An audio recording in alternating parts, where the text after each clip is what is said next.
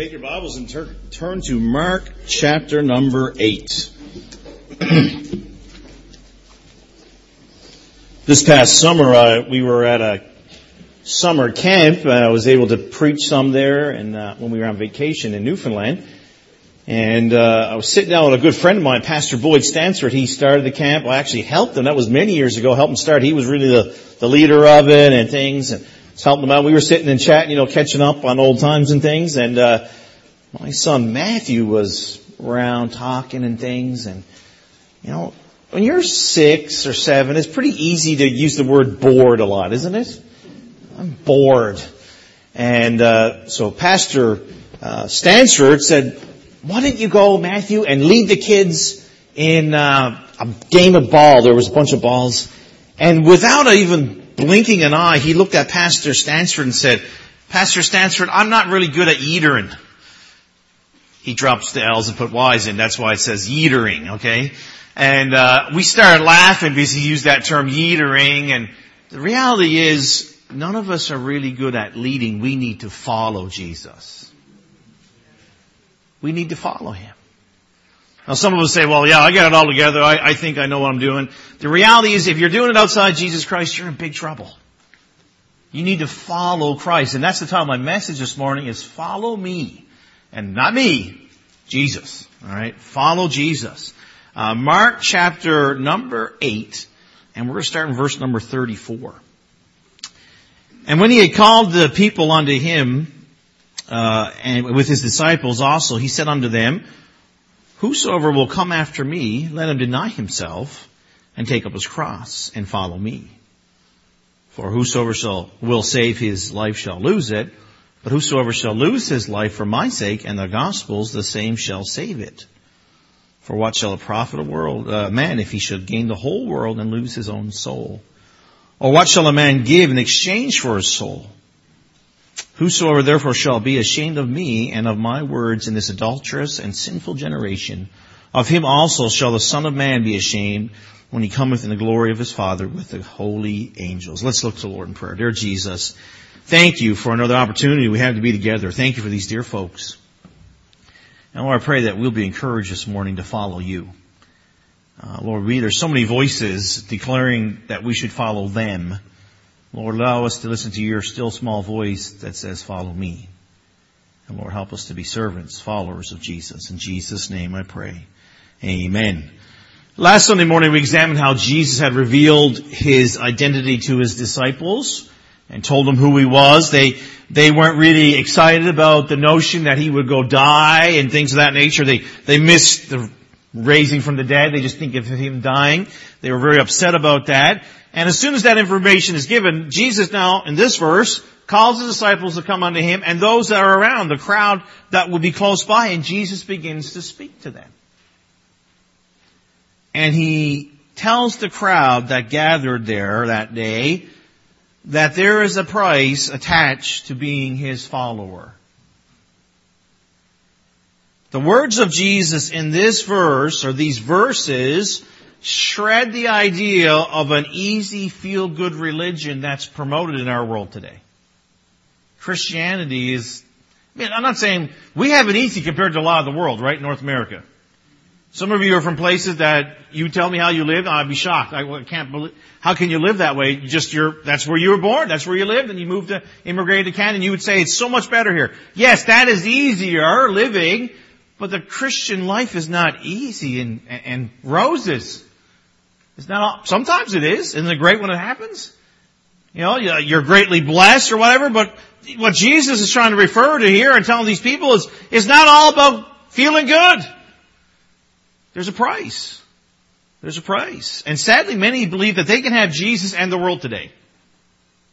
They say, I have a little bit of Jesus and I have a whole lot of the world, or a lot of Jesus and a little, no, it's one or the other. You can't have both. And they claim to be followers of Christ while they live lives as they please and live lives as they please that are not even in accordance to God's Word, totally contrary. Jesus lets us know very plainly in these terms, that is utterly false, that you can follow me and live like you want. If a person is going to be a follower of Jesus Christ, there's a price to be paid. Now, this message is not going to be highly popular with most of the world because the world doesn't want to pay a price. And sadly, a lot of Christians don't either. We need to be willing to follow Jesus. Jesus shares with the disciples and those that were there that day. In verse 34, Jesus shares the pattern.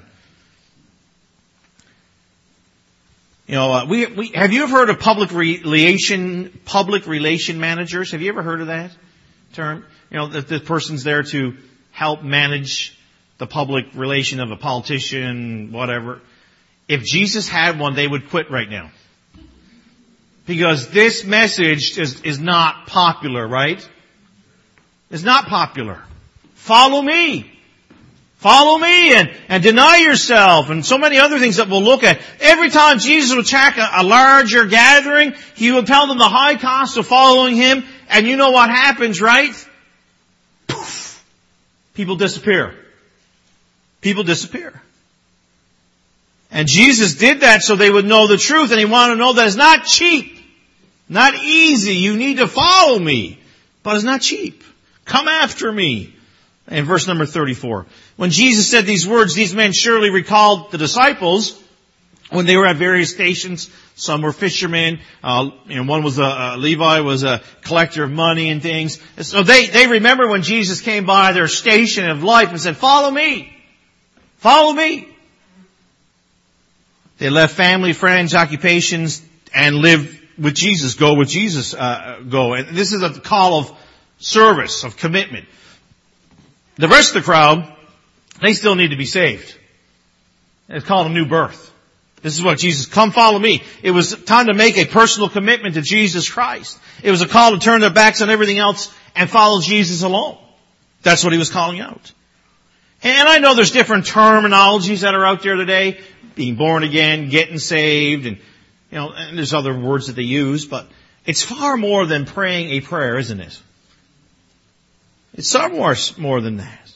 A lot of people come to the altar, they pay a prayer, they can profess to know Jesus, but true salvation is going to bring about a radical commitment to leave the old life and follow Jesus. That's always a litmus test if someone knows Jesus Christ. We can know them by the fruit that they bear. I don't go around saying this person's saved, that person's saved. I don't do that. But I can see, and you can see, how do they live? They live honoring Jesus Christ. Because we're told in God's Word that 2 Corinthians 5:17, therefore if any man be in Christ, he's a new creature. Old things are passed away. Behold, all things are become new. So when I accepted Jesus Christ as my Savior, things changed. They changed. I can remember when I got saved. I remember that conviction in my heart. I heard the message many times before, but I can remember clearly on that April day in 1996, that conviction was there. The Holy Spirit was working on my heart. And I understood that without Jesus Christ, I had no hope. I was lost. And I understood from God's Word that I was a sinner, lost, and if I didn't change, if I didn't accept Him as my Savior, then I was going to a Christless eternity in a place called hell. I was shown the Scripture. I understood that I needed to repent and trust in Jesus Christ. Listen, there's importance to repentance. The idea of repentance, we don't sit down when we get saved and write down all the bad things we did. Because you can't remember them. The reality of repentance is that we change, that we're no longer believing in this system, or whatever it is that we are trusting in. We trust in Jesus Christ and Him alone. That's what repentance is. It's turning from whatever it is to Jesus. And to put my full faith and trust in Him, that He is my Savior. Now, I prayed and asked Jesus into my heart, but the prayer didn't save me. It was my decision to trust in Him. That's what it was. And that's what Jesus is telling these folks here. Follow me. And true salvation, when it happens, it makes a radical change in the life of that person. They act differently. Now, they don't know when you get saved, God doesn't download a file in your mind of all the biblical truth, does He? That's discipleship. That's what the church is here for, to help in that process. Encouraging people to know the truth and showing them the truth. But I know that when you get saved, things change. I've seen pictures. This was, we're in a digital age now, so the old photo album is becoming like the old dustbin, right? You don't see too many of them anymore. When you do, you open them up and you're flipping through. It feels so nostalgic and things. And my parents have all kinds of photo albums in their home. And we go back every once in a while. I don't do it so much now, but my kids love looking at me as a baby. Don't understand why, but they do. And I remember one day sitting down with them looking through the photo album. I guess it was this past summer. And here was little Mark on my dad's chest in the bed. And Dad was smoking and there was beers all around. I didn't know any difference. I'm just happy to be in a picture. I'm smiling and everything else. That's before my dad got saved. And then a few years later, obviously not categorized in the photo album, there's another picture of me, just a few years older. Dad's got a nice haircut, and Dad's looking sharp, got his Sunday best on, he's got his Bible in his hand, we're going to church, there's no cigarettes, there's no alcohol, he's trying to do his best for Jesus Christ. Change. Now, did my dad in those 2 years from where I was sitting on his chest and then the next time we're going to church have everything figured out? No. And he'd be the first to tell you. But when you know Jesus, things change. He's in you. The Holy Spirit resides in you and it convicts you of sin. Says, hey, don't do this. Don't do that. You need to do this. And when you come to Jesus Christ, and you accept Him as your Savior, you want to follow Him. You want to follow Him. And where Jesus is where you desire to be. That's why Christians ought to want to come to church, amen? They should want to. I have questions for Christians. I'm a Christian, but I don't want to go to church. Why not? Why not be in church? Be a place to be encouraged and edified to serve the Lord, encourage other believers. It's just an amazing place. Come after me. Deny himself. In verse number 34 as well. Deny himself. It literally means to completely disown, to utterly separate oneself from someone else. It's the same word used to describe Peter's denial of Jesus outside the high priest's home in Matthew chapter 26. Now, denying self is not the same as self-denial. Now, self-denial would say, I withhold certain things from myself. So, my family growing up, my mom's side of the family are Catholic. So, every Friday it's fish. And I remember this one time going to my aunt's house, and my aunt, so we have this dinner in Newfoundland called Jig's Dinner, okay? We don't actually jig. Okay, we don't dance around the table. We don't do anything like that. It's just called Jig's Dinner. And she makes the best. I mean, I'm pretty sure I feel my arteries hardening as I eat that food. It's so, I don't know if it's really healthy at all, but it tastes great. And at any rate, I was so excited to get to her house because whenever I come, my Aunt Amelia would always make me this Jig's Dinner piece. I would rave about it, okay? I rave about food with everybody I meet just like I do with the church, okay? So just letting you know. So I showed up at her house and I was so excited. Aunt Amelia, are you making that Jig's Dinner? And she looked at me and goes, Mark, it's Friday. I'm like, so? It's fish. Okay. I'm glad I'm having fish today. I changed my attitude real quick. And at the idea, I mean, it's, if you want to do that, it's fine. I'm not promoting that. That is a edict that came from the church and things, but they deny themselves of meat to eat fish. That is not denying self. Denying yourself for Jesus Christ. Denying self is far more intense. It implies that you stop listening to your own voice and you listen to somebody else's.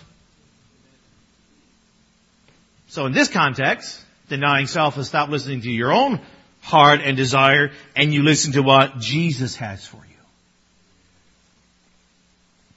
When I truly deny myself, I follow only His will. I have no plans but His plans. When I deny myself, I give up myself, I relinquish control of my life, and I give it to Jesus. 1 Corinthians 6:19. What? Know ye not that your body is a temple of the Holy Ghost, which is in you, which you have of God, and you're not your own, for ye are bought with a price, therefore glorify God in your body and in your spirit, which are God's. We need to deny ourselves and follow Him. You know, most religions and most popular ministries today focus on catering to self. That's why they grow. You understand that? If I start saying our ministry is all about self, we'd have more people come, but that's not going to save them, is it? That's giving them a false gospel. That's giving them a false message. They want that feel good about themselves. They want to be built up in their self-esteem. And listen, I'm not here to tear down your self-esteem, but your self-esteem is nothing compared to Jesus Christ. You need Him. I mean, seriously, folks, that is the answer to our country, to our world, is Jesus. You know, I watched a little bit last night as I was doing some dishes of the shenanigans of the party thing last night. You know, and they weren't given the results. And then this morning I heard that Doug Ford is the new PC leader. That's great. Ontario needs Jesus. That's who they need, is Jesus. If we would just listen and follow and deny ourselves and accept Him, that's what we need is Jesus. We don't need a political Messiah. We have as a Messiah, and it's Jesus. And we need to follow Him. We need to deny ourselves and follow Him. Jesus wants mankind to know that without Him they can do nothing. Now that doesn't really help your self-esteem, does it? Because John 15:5 says, for without me you can do nothing. We need Jesus. We can't do anything on our own, but with Jesus we can do something. We need Him. Jesus is calling those who claim Him as their Savior to put Him in absolute control of their life in every area. He wants to rule and reign in our hearts and lives. And you know what I found out? When He does, it's the best for us. Because we might say, oh, just like Matthew said last summer, I'm not a very good leader. But when we want to be, we do lead ourselves, don't we? Well, we need to continue giving the Lord the reins of our heart and get in the back. And let Him lead us. And let Him show us the way. Take up His cross. The next part. You know, I don't know how many times I read this portion of Scripture. I mean, I've read through Mark many times. You know, I enjoy reading the Bible. I've read this portion. But I never really thought about it in this context as I, preparing this message, and I read some books and I was doing some research. This phrase would have meant so much to people in that day. Now, I don't know exactly how they came up with this figure, but scholars, historians estimate that during the life of Jesus, 30,000 people would have been crucified. I don't know how they'd find those records, and I'm just trusting them to know. But when He said this to these people knew that the Romans liked to crucify people, and it was nothing they wanted to be involved with.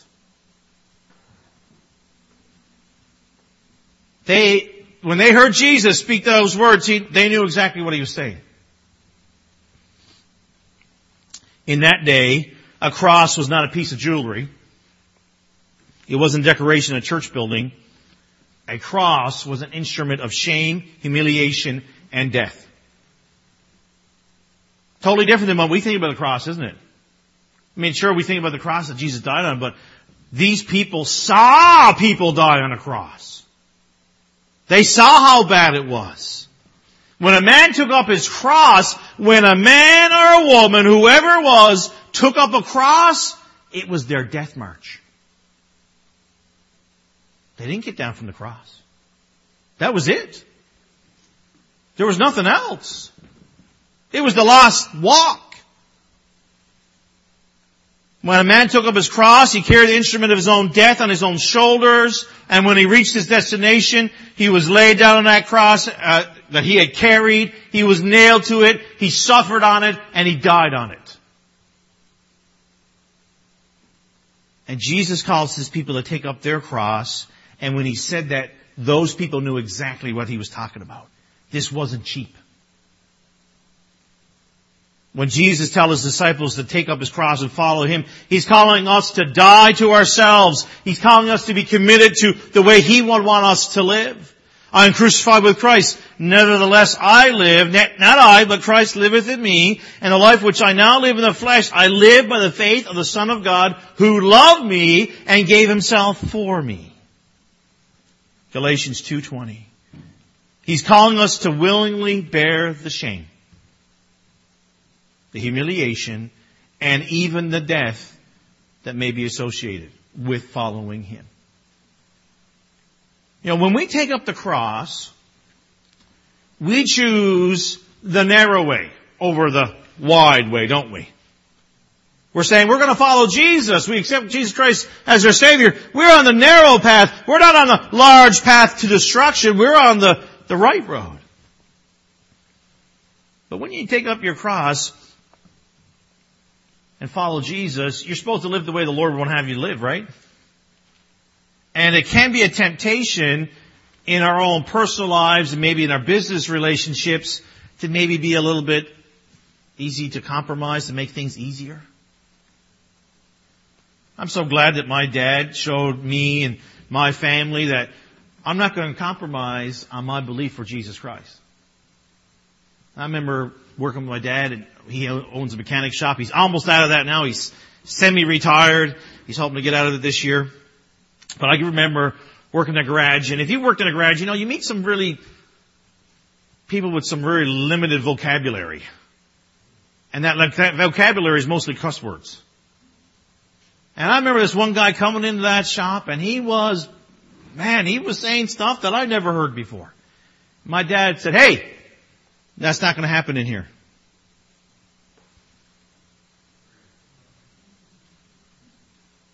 I don't think that guy was ever told that that's not going to happen. You know, and I remember another time this guy, my dad walked in the store, the guy was at the front, you know, talking to his friend, and they were using some colorful language again, and my dad walked in, and he's going to serve them, and they stopped, and they started apologizing to my dad. My dad's like, "What do you apologize?" My dad's almost deaf, so he didn't hear what they were saying. And they're like, "Oh, well, we know that you're a Christian." I'm like, "Praise the Lord, Dad." That's a wonderful testimony that you're not going to compromise and just say, "Okay, whatever." And every business is different. I'm not telling you how to run yours. I just saw it from my own dad. I remember when they had their 20th anniversary on one of the major intersections in, you know, outlying area of St. John's. They put a big sign up with a big Bible verse giving God the glory. It's like, "Dad, that's great. That's awesome." Saying, we're giving God the glory. We're not going to compromise what we believe. You need Jesus. Every Christmas, Jesus is the reason of the season, right up on the front. That's wonderful. But there is a temptation for us to compromise, isn't there? Of course, we're human. But we need to understand that we shouldn't. We should not want to do that. We need to make sure we're telling the truth. And sometimes it might be easier to tell a lie to save face. No, let's tell the truth. Let's not be compromising with the world to avoid being singled out and being humiliated. Didn't our Savior be humiliated for us? He certainly did. Taking up a cross means you're willing to identify with Jesus Christ. Follow me. Then in verse 34, follow me. The true disciple of Jesus turns his back on himself and his own life, and the true disciple of Jesus takes up his cross and is willing to lay down everything for the glory of God. And that's an ongoing action. Constantly following. Every day following. So on Saturday, you're living the same way as you would on Sunday. And on Monday, you're living the same way you should be on Sunday. You know, the idea is that I'm a Christian on the weekend and the weekday I'm not. Or maybe on the weekend I'm a bad person till Sunday morning. I'll go, no, you're living the same way all the time. That's going to help us have a great testimony for Jesus Christ. Folks, it costs something. Let's just be honest. I don't hang around with those old chums I had back before I got saved, because even though they were good friends and stuff, but when I got saved, the Lord changed my heart, and I'm not with them anymore because they won't follow Jesus. Now that's a pretty small cost, isn't it? Really, it's significant in the real big realm of life. It is a small thing, but the reality is it's going to cost you something. It might cost you some persecution. Can we honestly say that we are committed to what Jesus would have for us to do? We need to examine our priorities so that Jesus is first place in our life. If you think going to church and doing a few religious things are enough to secure you a place in heaven, you have been deceived, my friend. This church is not getting you to heaven. I love this church. I love what we do and reach people, but it was not us that saves. It's Jesus. And you need Him if you have not received Him as your personal Lord and Savior. Genuine salvation brings about a radical commitment to Jesus Christ. It changes you. Genuine salvation is through faith, through grace alone, and it produces dramatic changes to all that receive it. Verses 35 to 37, we see Jesus declares a paradox. In these 3 verses, He designed to teach us the spiritual side of our lives more than the material side. And that's not the way most people think. They think material first, right? That's how they think. They spend their entire lives, people, trying to take care of the physical and material needs of life, and they give very little attention to the spiritual side of life. And Jesus is trying to point out that that's the most important thing, is the spiritual side. That's the most important. The way to save your life is to lose it, in verse 35. For whosoever shall save his life shall lose it. But whosoever shall lose his life for my sake and the gospel's, the same shall be saved. This verse is a paradox. A paradox is a statement that seems to contradict itself, but it's still true. Jesus says that if you believe that you're having your own way, living your life on your own terms and being your own Lord is more important than surrendering to His will, to His leadership, to His lordship, you will lose your life. That's what He's saying. However, if you will yield your life to Him, give up total control over all you have, and are to Him, you will actually save it. From a human perspective, that makes no sense. But from a spiritual point of view, it makes the greatest amount of sense. It makes the only sense.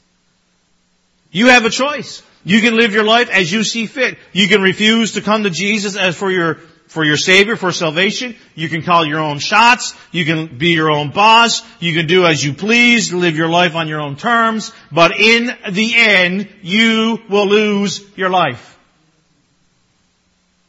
That's what I believe the Word of God, and that's what the Word of God tells us right here in this verse. You can't get around it. When you reach the end of your way, you'll find that there is nothing but then eternally separated from Jesus Christ in a place called hell. On the other hand, you commit your life to Jesus Christ, you accept Him as your Lord and Savior, you deny yourself, your will, you give up your rights, you surrender His will to His will and follow Him faithfully. Now, understand, once you're saved, you're always saved. Being faithful is important, but it doesn't keep you saved. But we should be faithful, amen? The Bible tells us once we're saved, we're forever in His hand, and it should be the desire of every Christian to live for Jesus. At the end of the way, at the end of this day, at the end of your life, if that is where you are, you'll find that you've gained heaven. You've gained eternity with Jesus. And the unbelievable, incomprehensible heaven. I know I've talked to some people in our church about that, and we end up leaving conversations with our heads spinning because we can't get our mind around heaven because it's a wonderful place beyond description. And that's our home. That's our destination. If we know Jesus Christ as our Lord and Savior. Those who lose their lives by giving them up for Jesus, we don't lose anything, we gain everything. We don't lose, we gain. In verse 36, for what shall it profit a man if he gain the whole world and lose his own soul? Imagine for a moment that you possess the whole world. The whole world is your room. It's yours. All the riches that are in it. You can do anything you want, anytime you want. Be anything you want to be. Go anywhere you want to go. Imagine you're the absolute ruler of all things material. For some people, they would want that job. Now imagine, at the end of that experience of having everything and being everything and doing everything as you please, that you die, because all men die. And you imagine yourself, after you die, you find yourself forever in a place called hell. Was the pleasures of this world worth that? Think of the story that Jesus told, Luke chapter 16, the man that lived his life in the lap of luxury, then he died and went to hell. And when he arrived, all the money, all the pleasure, and all the power he had enjoyed in his life were useless to him. Were useless. He had lost his soul, thus he had lost everything. Now let's be more realistic. Most people in this room, nobody in this world is going to possess the riches of all the world. That's not going to happen. We know that. But let's just say, in your own power, you're able to eke out a dream for your life. Now, you still suffer, you still have problems and things, but you're able to pay the bills. Maybe you do the Canadian dream, you own your own home, and then you retire, and you have grandkids, or whatever the case. I mean, you live the dream. But you never accept Jesus Christ as Savior. You lived life on your terms. But when you die, because all men die, you don't go to heaven according to the Word of God. And we believe the Word of God to be true.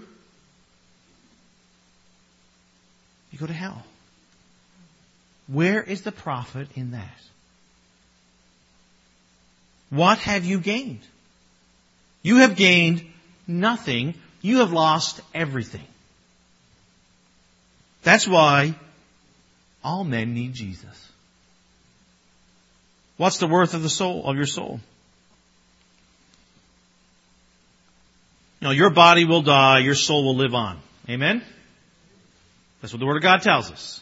And it will live on either in hell or heaven. Either one. You don't get halfway and say, no, I'm good here. You have no determination over that. What determines where you go is what you determine here in life. That's the only two places. So what's your soul worth? Are you willing to trade your eternal soul for alcohol, drugs, sexual relationships, do whatever you please on your own terms for what, a couple decades? And then for eternity be lost? That's not a wise investment. We would all agree with that. That's a really bad play. That's a horrible thing to do. If you take your final breath and you don't know Jesus Christ as Savior, the eternity is lost for you. But the great news is that you can have Jesus, and He's for all men. He's for all. He's just not for a select few like some horrible, damnable heresies that are preached today, that just a few people are chosen. No, Jesus Christ died for everybody. He died for all men, and all men can come to Him.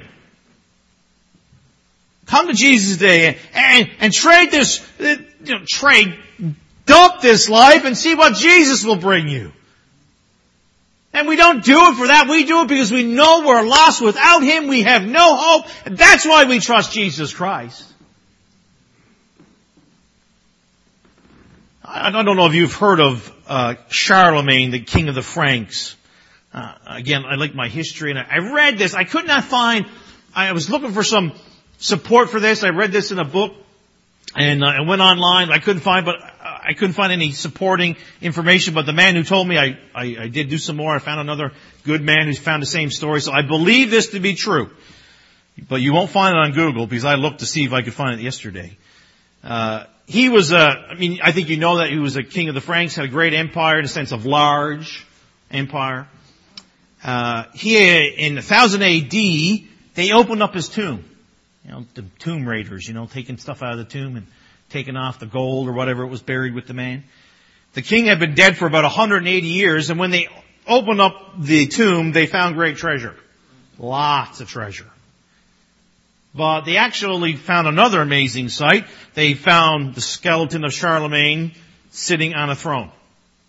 Okay. With a crown that now sitting on a skull. And with his bony hands of a skeleton, in his hands was the Word of God, the Bible, and his finger was pointing to the text, for what shall it profit a man if he'll gain the whole world and lose his own soul? Or what shall a man give in exchange for his soul? That's pretty pointed, hard to believe story that a man of great wealth and great ability at the end realized that this does not matter. It's Jesus.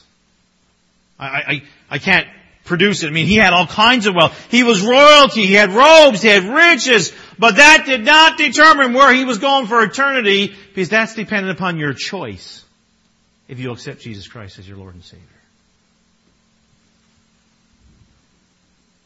When you and I reach the end of our earthly journey, nothing we have accomplished or achieved in this life will change the next outside of accepting Jesus Christ as our Lord and Savior. I'll be honest, folks, I want to see lots of people get saved. Last night, I was sitting in my chair in my basement and I was praying people get saved. Not that term, that exact wordage, but I was praying for people to get saved. I want to see all these chairs filled up with people. I want to see people get saved. I want to see lives changed. I want to see all those things. But it doesn't matter if I've reached 1,000 people or 100 people. I want to reach as many as I can. What changes where I go is through Jesus Christ. You can have the biggest company in the world. You can make the greatest amount of money. You can have this, you can have that. But at the end of the day, it matters about your relationship with Jesus Christ. Verse number 38. Jesus pronounces the penalty. Whosoever therefore shall be ashamed of me and of my words in this adulterous and sinful generation, of him also shall the Son of Man be ashamed when he cometh in the glory of his Father. Jesus has words for those who reject his message. He refers to those who are ashamed of him and his words. That word ashamed in this context means unwilling or restrained because of fear of shame, ridicule, or disapproval. It refers to those who will not come to Jesus for salvation and who will not follow him because they refuse to accept him or his message. Sadly, there's lots of people like that today in our world. When a person comes to Jesus Christ and begins to follow him, there is a price to be paid. Believers reject the world and its ways and choose instead to walk with Jesus. And there will be reproach. Some will not be readily accepted of me. And maybe for some there will be persecution for the cause of Christ.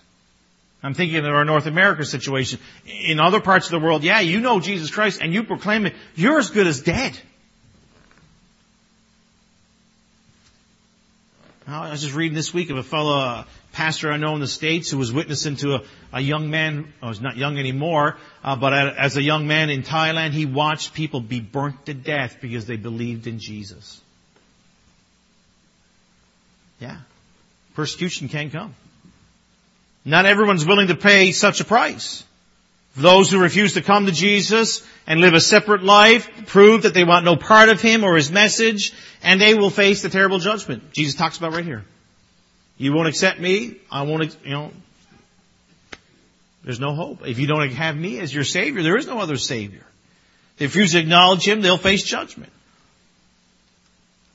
I understand as believers, we face suffering, don't we? I mean, there's different things that we face.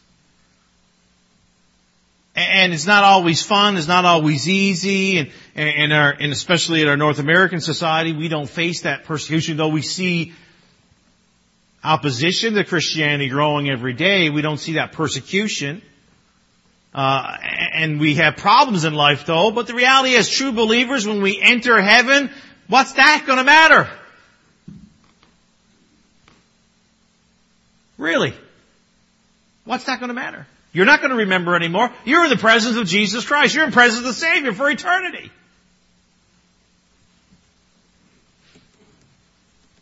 That lost person, on the other hand, when they're done this world, the one to come is not enjoyable. It's horrific. It's not anywhere that any of us want anyone to go.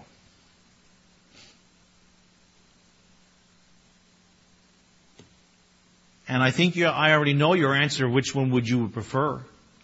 We all prefer heaven. That's why when people die, they're like, I hope they're in heaven. No one wants to go to hell. Well, the only way, the gateway to heaven is Jesus Christ. Only through Him. It's only through Him. You know, a person can come and attend our church every Sunday we have service. They can occupy the same pew every Sunday. It'll cost them nothing. We're not going to charge for them to come to church or anything of that nature. But our church is not going to get you to heaven.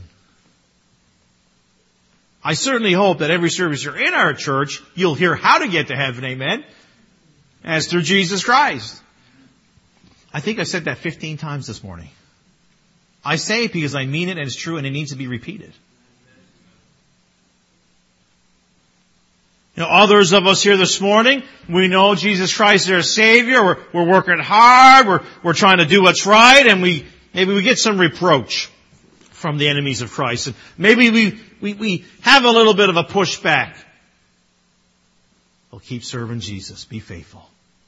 Keep following Him.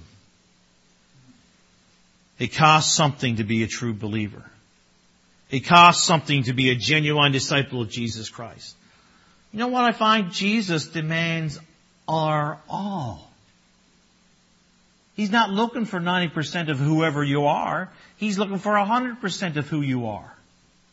He wants all of you. A genuine discipleship demands nothing less than we denying ourselves and taking up our cross and following Jesus. He's the way. Join the church is great, but it'll cost you nothing. But if you don't know Jesus, then what's the sense of joining the church? Coming to Jesus Christ will cost you, but it changes everything.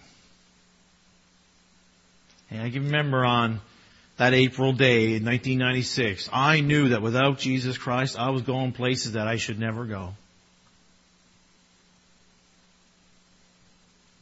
Oh, I gave my life to Him. It cost me something. I followed Him, and I'm telling you today that it's worth every step of the way. That's not to say I've had it easy. And some of you would tell me the same thing. I haven't had it's not been a banquet every day. It hasn't been fluffy all the time, and that's fine. It's not supposed to be. But Jesus changes everything.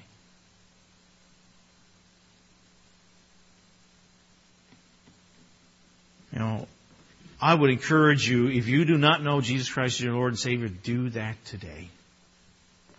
Do it today. And believer, just as Jesus taught the disciples in this passage, in the first verse, for 34 that we looked at this morning, He says, follow me. Follow me. Are we following Jesus in our life? Oh, we made a decision that we accepted Him as our Lord and Savior. Yes, yes, yes, we made that decision. And we're His, eternally His. We can never be removed from the family. We're always in the family. But are you following Him? Are you following Him? Or are you trying to do it your way? I'm going to try to do it my way and see how it goes for me. Hey, it's going to lead down to a road that you're going to wish you had never went. Following Jesus is the best course. It's His course. It's not Pastor Alcock's course. It's not that something Pastor Alcock found in some books. It's not what Pastor Thiessen had mentioned in the past. It's God's Word. He says, follow me. Are you?